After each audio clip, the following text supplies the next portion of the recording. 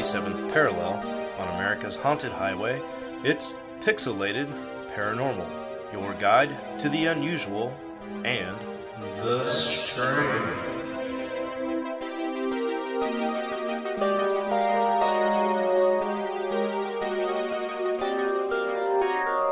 Well, what's up, everybody? Welcome back to episode 245 of Pixelated Paranormal.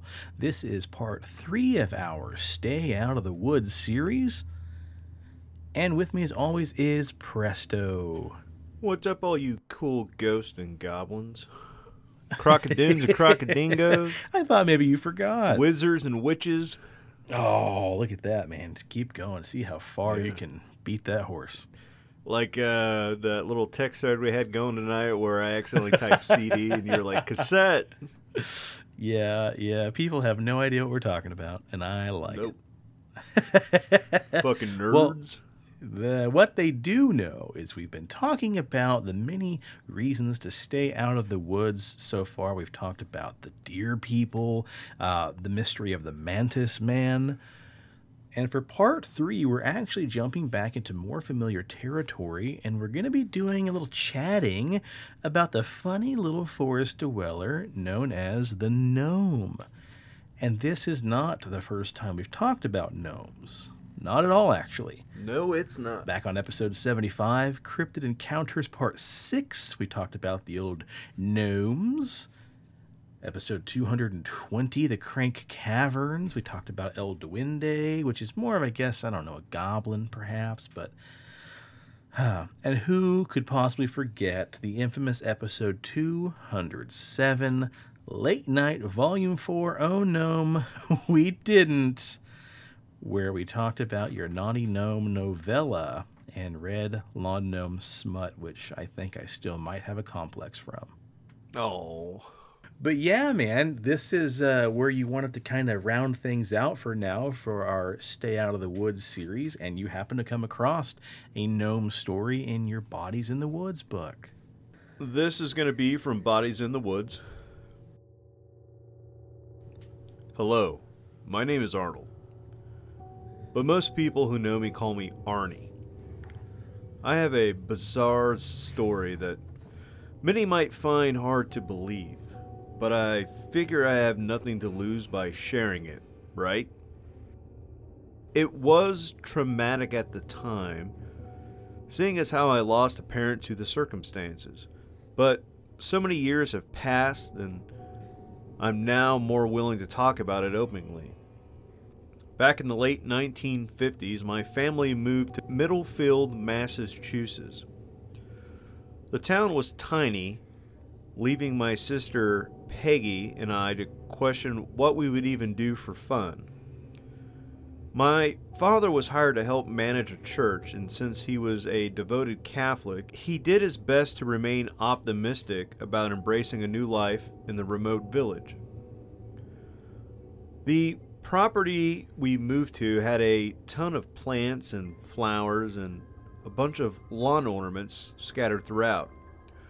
Among the variety of antique statues was a set of gnomes.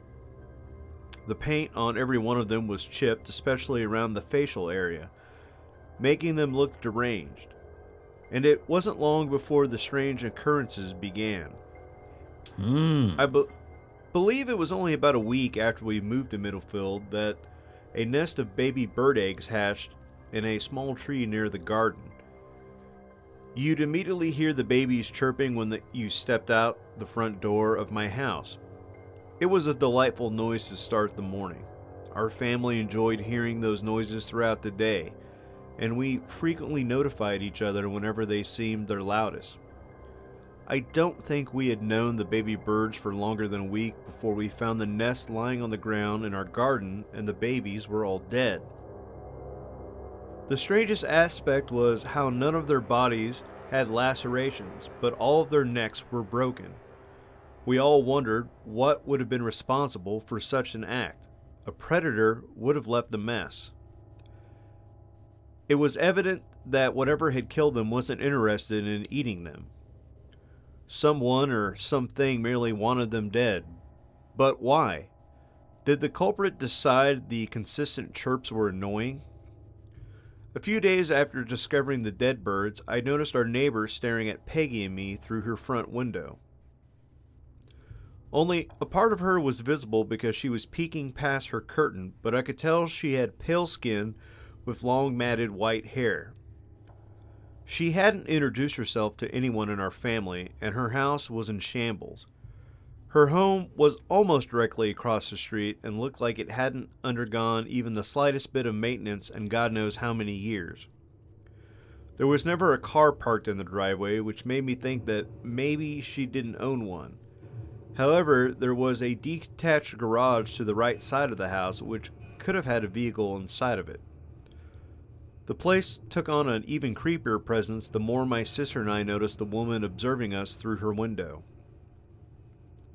We wondered what kind of enjoyment she could be getting from that.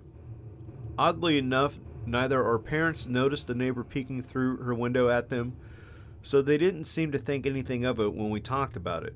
But Peggy and I agreed that something about the woman gave us a terrible feeling. As time went on, more and more animals started showing up dead, most of them near the garden in the front yard. Peggy and I noticed the old woman staring at us even more. Another weird thing we noticed was how there never seemed to be any lights on in the house once nighttime rolled around. It was as if she was against using electricity, or maybe she couldn't afford it. In any case, it became creepier the more apparent it was that she never left the house, and as far as any of us ever noticed, she never had any visitors or anyone deliver anything. How was she getting enough food to stay alive? The strange neighbor became such a popular topic of conversation around our dinner table that my father decided it was necessary to introduce himself. Peggy and I watched through one of our windows as he crossed the street with a fruit basket and a bottle of wine to give as a gift. It was so suspenseful watching him knock on the front door. He knocked several times before it became clear that nobody would answer, so he left the gifts on the doorstep before walking back to our house.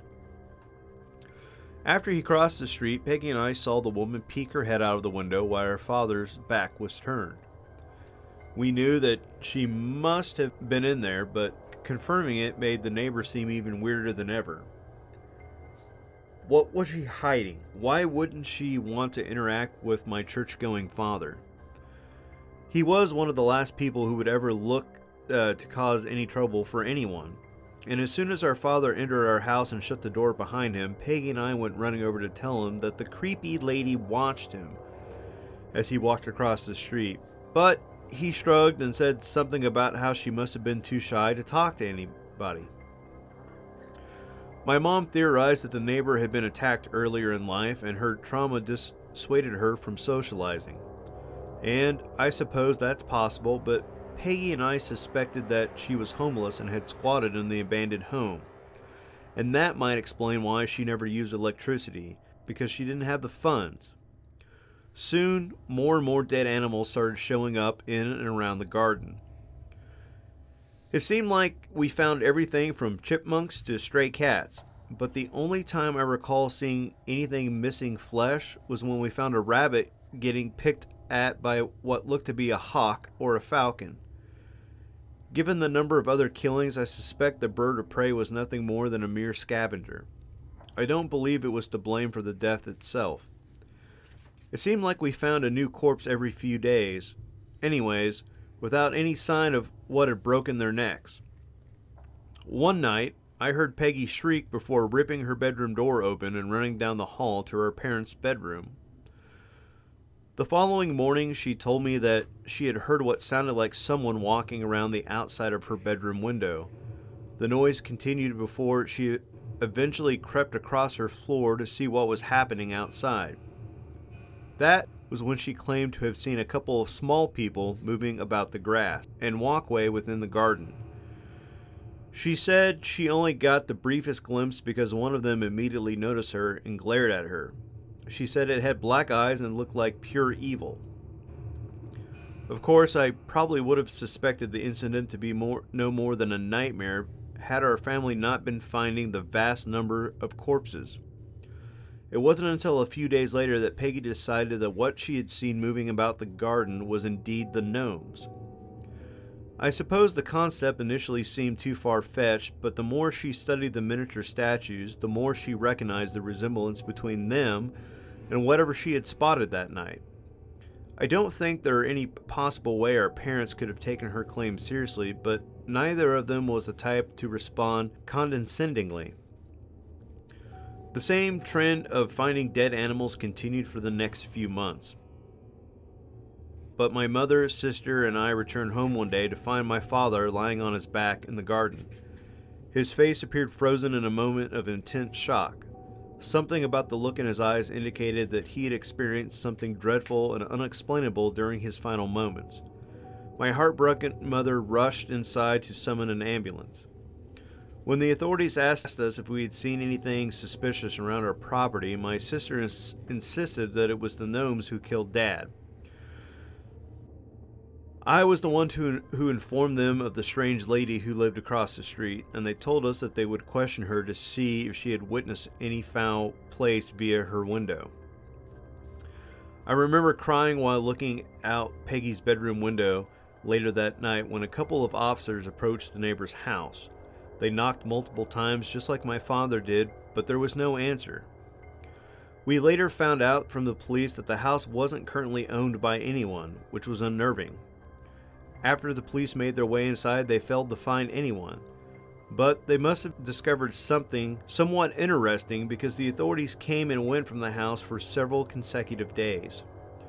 For whatever reason, they kept their findings under wrap from us. I always felt like they found something of supernatural origins but had strict orders not to discuss it outside the department. If that was the case, what could it have been? I'd still do anything for a solid explanation.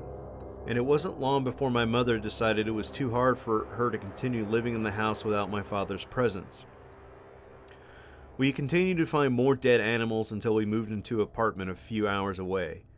We hadn't noticed the old lady since a few days before my father's death, and it wasn't until we were backing out of our driveway for good that Peggy and I spotted the deranged woman seeing us off.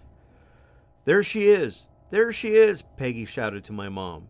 "She's back! She is there!" My mother stopped at the police station on the way out of town to inform them that we noticed someone in the abandoned house, and they told her they send someone over there to check it out. We didn't stick around to learn whether anything came of it, but we never had any further closure regarding the mysterious incident. Unfortunately, my sister passed away a few years ago, but she never stopped insisting that she saw those garden gnomes come to life. She believed that they were responsible for our father's death. How could you prove something so utterly bizarre if that was the case? I lean more toward the theory that the old woman had something to do with it, but who was she? Or maybe the better question is, what was she? It is possible that she was a witch or some evil spirit. My sister and I experienced some of the worst feelings when she watched us from inside the creepy house. I've never heard another report quite like mine, so I started reading your book. I'm hoping that you'll one day receive a submission that might shed some light on the things my family endured during our time in Middlefield. Well, holy shit, man. That's interesting. We've talked about gnomes quite a bit before, and, all the way from them terrorizing families on farms to, luring away children and everything else. But that one's kind of eerie just because, if it's true, no one ever really saw a red-capped lawn gnome, I guess. Yeah. Kind of akin to the Revenge of the Lawn Gnomes Goosebump books, I think. Or, as I titled this episode, Attack of the Gnomes. Kind of like episode 2, Attack of the Clones. There you go. Well, with all this bizarre terror, it's got to make you wonder, is there anything we could possibly do to protect ourselves from these little red-hatted terrors? Well, buddy, as a matter of fact, there is. And I bet that the tips that we are about to share probably could have helped those poor souls from that last story. Well, as we record this episode, we're at the tail end of June, which means it's almost July, folks, which is halfway to the most wonderful time of the year. And everybody's full of holiday cheer because it's almost Christmas in July, which means 6 more months till old Santa Claus climbs down your chimney to put presents under your tree and blah, blah, blah. Well, folks, I'm here to tell you that you're living a lie. Oh. That's because garden gnome attacks are actually going to sharply rise during the upcoming holiday season. This phenomenon is because people's affection for Santa Claus and his elves causes them to constantly confuse friendly North Pole helpers for the vicious, murdering murderers known as garden gnomes, aka Gnomus hortus. Now, gnomes enjoy a public image whitewash that passes them off as symbols of merriment and goodwill.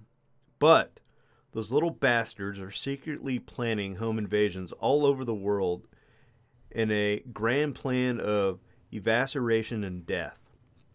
Now, Jesus. while we don't know why gnomes attack us, could it be for our metal or spices? Maybe they're just jealous because we're taller than them. The one thing we can be certain of is that they all want us dead. In 2016, the Gnome Defense Hotline based in Berlin had recorded 1,017 confirmed attacks worldwide. I Googled that fact, and while I couldn't find any truth to it, maybe it's because the government doesn't want you to know, or it's all horseshit. But I did find about 4 different websites that mentioned the Gnome Defense Hotline based out of Berlin, which had a recorded average of about 1,000 confirmed gnome attacks worldwide. So we should put a pin in that, and I will do a little more digging. There you go. So Preston, with Christmas only 6 months away, what should we do to prepare for the upcoming holiday season? Well, I'm glad you asked. The first thing I think we should do is forget about building snowmen. Now, I know that that's kind of like a favorite pastime for most families. It's, winter's first snow, so you go out there, you roll it up, you put the corn pipe, the carrot for the nose, and you dress it up. But a large snowman is a perfect Trojan horse for a garden gnome to occupy before it bursts out like the movie Alien and mauls you with its tiny weapons and horrific shrieks. One minute, you're placing the corncob pipe in Frosty's mouth, thinking it's the piece de resistance in your snowman creation. The next minute, you've got a tiny gnome axe embedded in your shoulder while fighting for your life on the snowy ground in your backyard. Now, we should note that one of the most underrated weapons against gnomes is a good, sturdy snow shovel.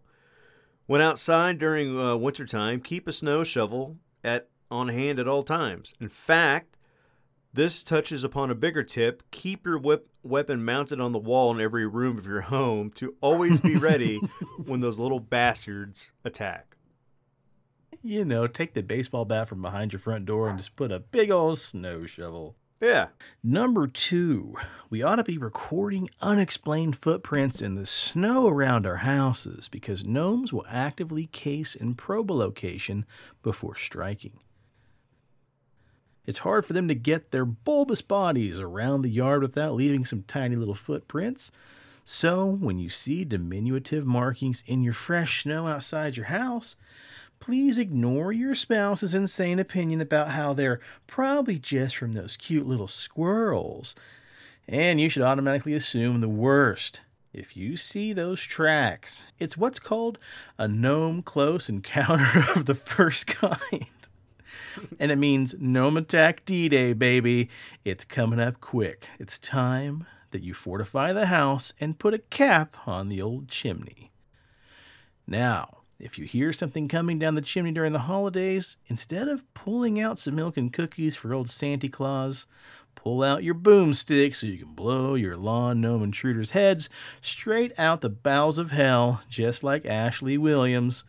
And like Ash would say, shoot first, think never.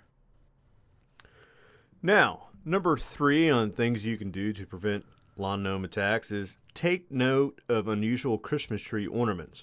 Normal tree decorations are fine, but stick with shiny ball-shaped ornaments, garland, lights, and the star on the top of the tree. But here's the problem. The second you start adding all kinds of unusual adornments, then the tree becomes a great opportunity for those small bastards to hang itself on the tree and pretend just to be another harmless item. Then, when you come close to pose for that adorable family photo with all your purposely bad sweaters, that's when the bearded agent of death leaps from the branch to pierce your fleshy neck. The last thing you think is how ironic it is that a gnome used your own holiday garland to strangle you to death. Now, instead of lighting Hanukkah candles, go plastic, electric lights. If you have an open flame in the house, a garden gnome will use the light as his miniature Molotov cocktail right before chucking it at your loved ones. This is absurd. Number 4, folks, if you survived the menorah Molotov cocktails, protect the eggnog. That's right, folks. Garden gnomes are highly adept at potions and alchemy. An easy way for them to take over the house is to simply poison the humans inside. So, on that note, make sure you're always keeping an eye on the old punch bowl and eggnog supplies. Brave individuals have been known to turn this attack backwards on the attackers. This is how you do it. Next to an open eggnog bowl that you've been mistakenly leaving unattended, you gotta place a mug of your finest ale and some juicy, juicy gumdrops, both of which, naturally, you're gonna lace with rat poison. Just keep them away from your pets, folks. But when the fat little gnome comes to kill you, they'll smell the sweet scent of tasty goodies and chow down only to die minutes later. Then, when you come across the dead gnome on your dining room table, we might suggest the gruesome yet effective strategy of hanging him outside for other gnomes to see, so they'll promptly crap their tiny trousers and hopefully leave you the hell alone like some Yuletide Vlad the Impaler. But last but not least, be wary of Christmas lights in the wrong locations. One precursor to a gnome horde attack is dancing lights that catch your attention as they reflect around the room. This is an especially acute problem during the holidays because you might mistake this telltale sign as a mere holiday light that another family has put up in a different area. Just as you're thinking to yourself, I should really thank Sally for putting up those new lights that project mirth and goodwill, garden gnomes rappel down the ceiling and attack your head while others shoot coordinated mini arrows into your ankles. At that point, you're fucked. Other precursors to full-fledged assaults include the following: unexplained sawdust around the house, the smell of pipe smoke, the power going out, and missing pets. Just like in our real-life story from earlier. Jeez, buddy. Yeah. Well, these last 2 episodes have been pretty serious, but I don't know, a little levity kind of loosened things up a little bit. Now, as I was mentioning in the last 2 episodes, I also picked up a book recently called Goblin Proofing One's Chicken Coop by Reginald Bakley. In this book, there's all sorts of great tips on how to goblin-proof your chicken coop, fight off warding trolls, know how to identify flowering fairies, and much, much more. Now, as it turns out, this book is worth a deep dive of its own, but I would like to share, to finish out the episode, an excerpt on gnoming. Springtime means gnoming, how to proper outfit your hunting party, indications of gnome life, and techniques for riflemen, among other things. So,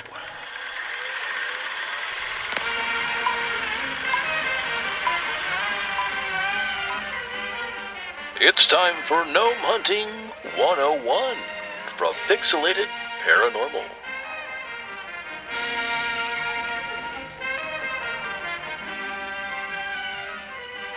spring has sprung, and now that means it's warming up outside. So to a lot of people, this time of year it means gnoming. Crafty and fast, gnomes are the season's most rewarding catches. Although the gnomish population has dropped slightly in the recent years, seasoned hunters should take note as not to deter themselves from bagging a gnome or two, but rather this could be an incentive. Gnomes are far more a nuisance than a help to people on the countryside. They're known to befriend woodland creatures and invite them into the field or the garden to eat freely in your garden or your fields. And after they attack your bounty, they're known to leave behind troublesome latticeworks of burrows, undermining the integrity of the forest floor and also your gardens. These create nasty traps for the hooves of horses or your puppy or even that idiot brother-in-law. But if anyone needs an ultimate rationale for taking up arms against these diminutive devils, then I urge you to consider wonderfully dark, earthy tastes of gnomish meat. A dish combining mushrooms, freshly picked vegetables, and gnome is surely one of summertime's greatest pleasures. Now, as an intelligent gnomer, you should outfit yourself with the proper equipment. Stealth is essential when tracking gnomes, so make sure your first priority is sourcing a quiet pair of thin-soled stocking boots. Gnomes gravitate towards temperate climates and wooded habitats, shunning swamps, so if you needn't bother for those hip waders, instead a simple thin-soled boot would do. You should wear drab-colored clothing, keeping with the terrain of which you'll be hunting. Dull browns and greens usually do the trick, so Preston, if you and I were a gnome, we would be absolutely fucked. Next up, you should choose your weapons carefully, because your quarry stands no taller than 1 cubit when full grown, so it's easy to overestimate the required firepower needed. This can be a grave mistake, resulting in you bringing along an implement which will blast this tasty fairy into pixie dust, so it's better to first ask yourself, Preston, what kind of gnomer am I? If you think yourself a cunning stalker, instead you might just be served by carrying a powerful slingshot. A patient archer is paired nicely with a precise crossbow. For those quick brutes among the gnomish set, perhaps a potent club could get the job done.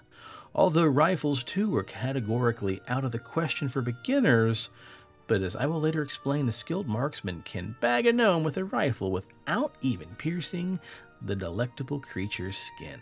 I didn't realize you could eat gnomes. No. A final essential bit of equipment is an elephant gun, for reasons that may be explored at a later date. Now, gnoming hunting parties are best limited to 2 or just 1 hunter and possibly a reliable hound. You gotta set yourself up near the entrance of the gnome's house, which you can quickly distinguish by seeing a doorway to the intertwined spreading roots of large oak trees. Look for shrunken examples of furniture recalling the arts and crafts movements littering the front of these roots. Dawn and dusk are the preferred hours for your grim vigil, as it is just before sunrise the gnome leaves his house to go to the wood shop, and nightfall before he returns. Now, gnomes have an olfactory sense nearly as sharp as that of a hound, so the successful gnomer will take care to smear his skin and clothing with generous amounts of les odeurs de la forêt, aka the smells of the forest. You're going to want to mix some elderberries, broken up toadstools, and maybe even a little deer stag droppings to make a thick paste, rubbing it all over yourself and any weapons you may have carried with you for the hunt. This will optimize your chance of evading their keen nostrils. Now, when a day or a night best suits you in betwixt when the gnome leaves his house and comes home from the shop, the wisest gnomer of the woods, smeared in elderberry paste and slingshot at the ready, will observe the telltale sign of a gnome as he saunters down the forest path, hips a-swingin'. That sign is none other than the gnome's conical red hat, bobbing up and down amongst the plants of the forest. Each gnome wears this distinctive headgear in all periods of wakefulness and sleep. It is this self-same cap that will prove to be our antagonist's undoing, for it shines like a crimson beacon atop his head. A well-placed stone or crossbow bolt or some deft grudgel work should knock the life out of any healthy gnome. Take care to aim for the creature's head and hit it hard. It's no secret the gnome's cranium is thick and centuries ago inspired the now popular term gnome skull to indicate a person of slow wit due to a thick head. Any rifle-wielding sharpshooter must take a different approach though, because any bullet fired will be sure to split their skull. What's the use of spending all your time smearing stag ferments all over your body if you have nothing to show for yourself other than the mangled pulp of a fairy that may not have much to offer of sustenance? No, the marksman's technique is subtle, sporting, and often offers more options for the successful gnomer. This is known as the concussion shot, of course, and in my opinion, this is the only way to hunt a gnome. The trickiest bit about concussion shot is to set it up properly, and it requires that you first tree the gnome. Although treeing a gnome may seem like a lot of work, your efforts will be rewarded in that you may, by way of a successful concussion shot, bag a gnome live and uninjured. Gnomes are excellent climbers, that's no secret. So given a chance to select between a morning spent in the jaws of your hound or the branches of a nearby oak tree, they'll pick the latter every time. But because gnomish bellies are fat and gnomish arms are short, their climbing technique leaves them laid flat against the tree trunk, gripping the bark tightly with their thick little sausage fingers. It's here you'll take your opportunity. Aim to just the side of a gnome's head, and boom! Your shot should hit the tree. Even a strong gnome will fall immediately and be collected in a bag once it hits the ground. For when the concussion shot is used against squirrels or smaller arboreal creatures, it will kill them instantly. For a gnome's fortitude being great, however, it will merely knock the gnome unconscious by the bullet's reverberating impact on the tree. Subsequently, its skull will then rattle as it falls to the ground. The fall shouldn't break any of your prey's sturdy bones, though. Death does a double take and leaves the gnome completely intact with no ill effects beyond an aching head once it awakes. Of course, the results of a botched concussion shot can be disastrous. If your aim has been tainted by a few early morning whiskeys and you actually score a bullet to the gnome's skull, you'll splatter his head like the perfect kill shot. If you hit too far to either side of the gnome's head and your shot misses the tree altogether, it could possibly connect with another member of your gnoming party. Once bagged, gnomes must be stored if they are not to be served at that night's dinner. Seasoned gnomers know that you can hang a gnome in a cellar for up to a week, or they can be kept in a freezer for thawing later in the year. Keeping a live gnome, however, is trickier. You gotta hurry home with your catch before it comes to from the concussion shot. Many a hunter has shaken his head in dismay after a gnome woke up and slipped out of the bag using their evil gnome magic. Gnomes are usually clever riddlers and are not above using such trickery to fool the unwitting sharpshooter. Don't be deceived. Get your gnome home, shackle him to the cellar before the creature opens its treacherous little eyes. Small iron bands and chains will keep the gnome from using any of its magic, let alone digging its way out of the prison of stone. If you have been fortunate enough to catch a brace of gnomes, or if you slowly amass a collection, a damp barrel with removable lid may be more convenient to store the wretched little beasts.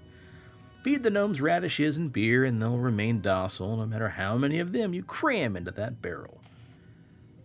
Gnomes freshly deceased, be they from field or barrel, must be drawn and skinned before they are fit for cooking. Their clothing, especially their hat, makes a decent conversation starter, but for goodness sake, wash them all thoroughly before displaying. You've got no idea where these little bastards have been. Unscrupulous hunters turn over gnome beards on the black market, but I find this practice loathsome. Even for the more comprehensively boiled beard is still prone to harboring pests, so handle yours with care and dispose of it as you would of vermin.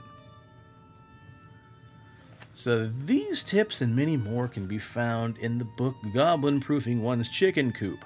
But as I dug deeper into this great book by Reginald Bakley, I discovered it should be a deep dive of its own in a future episode, so that is where I will leave you, dear listener, for now.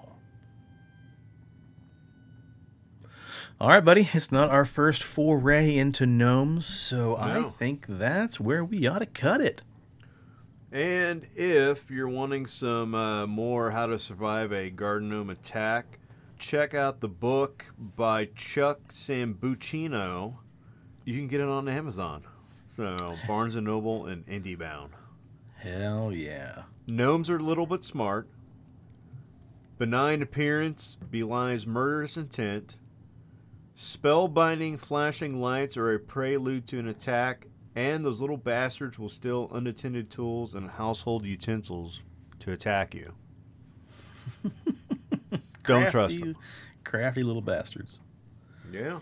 Well, we definitely want to give a shout out to a couple different books. Bodies in the Woods from Tom Lyons, I Know What I Saw by Linda S. Godfrey, and the aforementioned Goblin Proofing One's Chicken Coop by Reginald Bakley. Boy howdy, that's the most reading we've done for 3 short episodes. Woo! Yeah, that's right. I think we earned ourselves a break. Something I thought about before recording, and I'll just include this anywho, we're going to be switching over from Mark's Pixelated Sausage Network onto our own in the upcoming weeks, so there may be a short period, maybe a week or two that we might miss an episode getting everything set up. We'll definitely make sure to mention that on the social medias. Hopefully we won't see any kind of interruption, but there might be a week, possibly after this episode, where we don't post anything as I get everything geared up to start taking over the hosting duties myself. But until next time, please follow us on the social medias. Instagram at PXL Paranormal. Facebook, The Pixelated Paranormal Podcast. Preston, any news on YouTube? Fuck, dude, we got one more subscriber. We're now sitting at 187, up from 186. So do yourself a favor. If you haven't checked out YouTube, get over there, like, subscribe, share with all your friends. We got some videos that have like 2,000 views. We have other videos that have 7 views, 3 views. Ooh, Space Jam, Go Wash Your Hands, episode 137, only got 3 views so far. So maybe, I don't know, go give that one some love. I enjoyed that one. That was, what was that? The Conspiracy of Michael Jordan and Space Jam? Yeah. Our episode 151 4-year anniversary only has 2 views. So. Yikers. Yeah. Well, people just don't know what they're missing on the old YouTubes, man. Yeah. Also, I think on YouTube specifically, people are looking for very, very specific things, and that's how our show probably pops up to those who haven't subscribed. So, yeah, that is true, because like the Abduction to the Ninth Planet has like 300 views, and the Exorcism of Roland Dole has like 202 views, and then it keeps going up. So depending on what it is, we got another 500 views on the Vertical Plane. Now we're up to 2,500 views on it. So I mean, that one just keeps going and going. So yeah, it's just absurd. yeah. But hey, buddy, we'll take it. Definitely. And as always, if you need a beard, if you want a beard, if you want to grow a beard that won't get you confused with a bastard lawn gnome, then you need to do yourself a favor and go over to BigDobsBeardBomb.com and use promo code PXLPARA for 20% off your order. Pick yourself up some scents like bay rum, fresh citrus, sweet tobacco, mint, and classic. He's got beard oil, he's got beard balm, he's got tattoo balms, he's got soap, he's got combs, hats. I mean, you name it, this guy has it. And Alan's just one hell of a dude, so go over and give Dobbs some love. So, hell yeah. And if you're in the Wichita area, please stop by and see our dear friend Leslie and the rest of the gang at CD Trade Post, Pawnee, and Seneca. Alrighty, until next time, cheers to the weird shit in the world and those of us that love to talk about it. and stay spooky and stay on the paranormal highway. The cast at Pixelated Paranormal would like to thank you for listening to this week's episode. Pixelated Paranormal is here to tell you tales of the fantastical, the strange, the unknown. Tales that will move you a little further down the paranormal highway.